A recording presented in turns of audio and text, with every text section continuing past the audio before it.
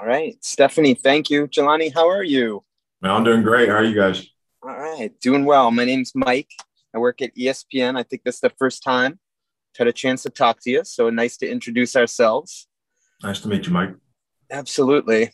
Well, let's start by just saying welcome. And what has it been like for you just to become a Patriot? I mean, it's been a great experience so far, I'm enjoying myself here and, learning from the best. So I'm excited. I'm excited for whatever's next. The obvious connection is with Coach Patricia, right? Because you came into the league and he was with the Lions and now he's here. Yeah. How is that connection, I guess? It's been great. It's been great. He's helped me a ton, especially learning this defense. And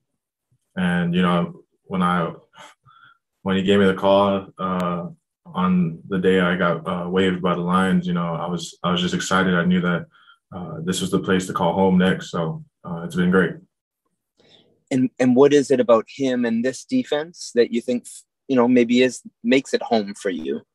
It's just something I'm familiar with, especially since we ran that while I was in Detroit. But I don't know. It's just the fact that you can be versatile in this defense. I like that. I like making sure that the offense doesn't know what we're doing. They have to make sure they have to ID everything. So just having that edge is really great with this defense. And I had two other quick ones, if that's all right. No, you're good. Yeah, I appreciate it. For those who haven't watched you play that much, how would you describe your sort of style of play, the way you like to play the game? I just like to play with my hair on fire. That's it. That's the biggest way to describe myself,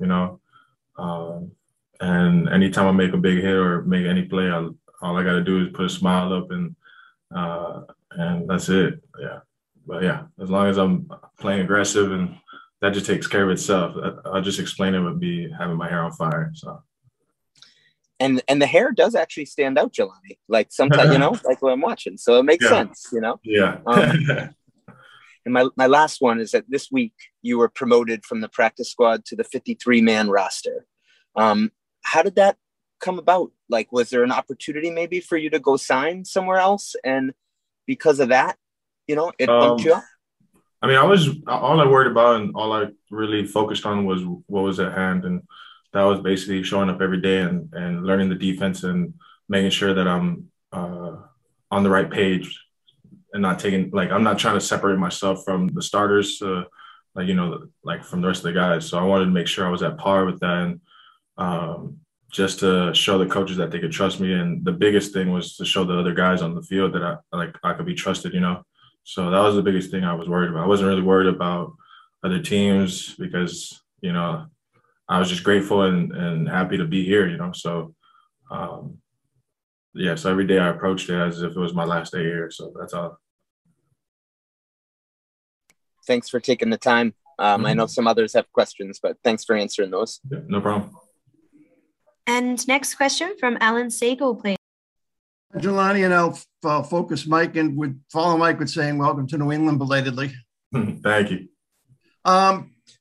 Needless to say, Tom Brady and Dak Prescott are different type of quarterbacks. However, they do something both very similarly, and that is pass against the blitz. Did focusing on that aspect of Tom a couple of weeks ago, knowing he passes very effectively against the blitz, help you this week because Dak does the same thing? Sorry, can you repeat that one more time? Sure. Tom Brady and Dak Prescott, obviously very dissimilar quarterbacks, but very similarly, they are effective against the blitz. Mm-hmm. Did practicing against that aspect of Tom a couple of weeks ago help you getting ready for Dak this week? Because he also is very effective against the blitz. Yeah, but this is a different team.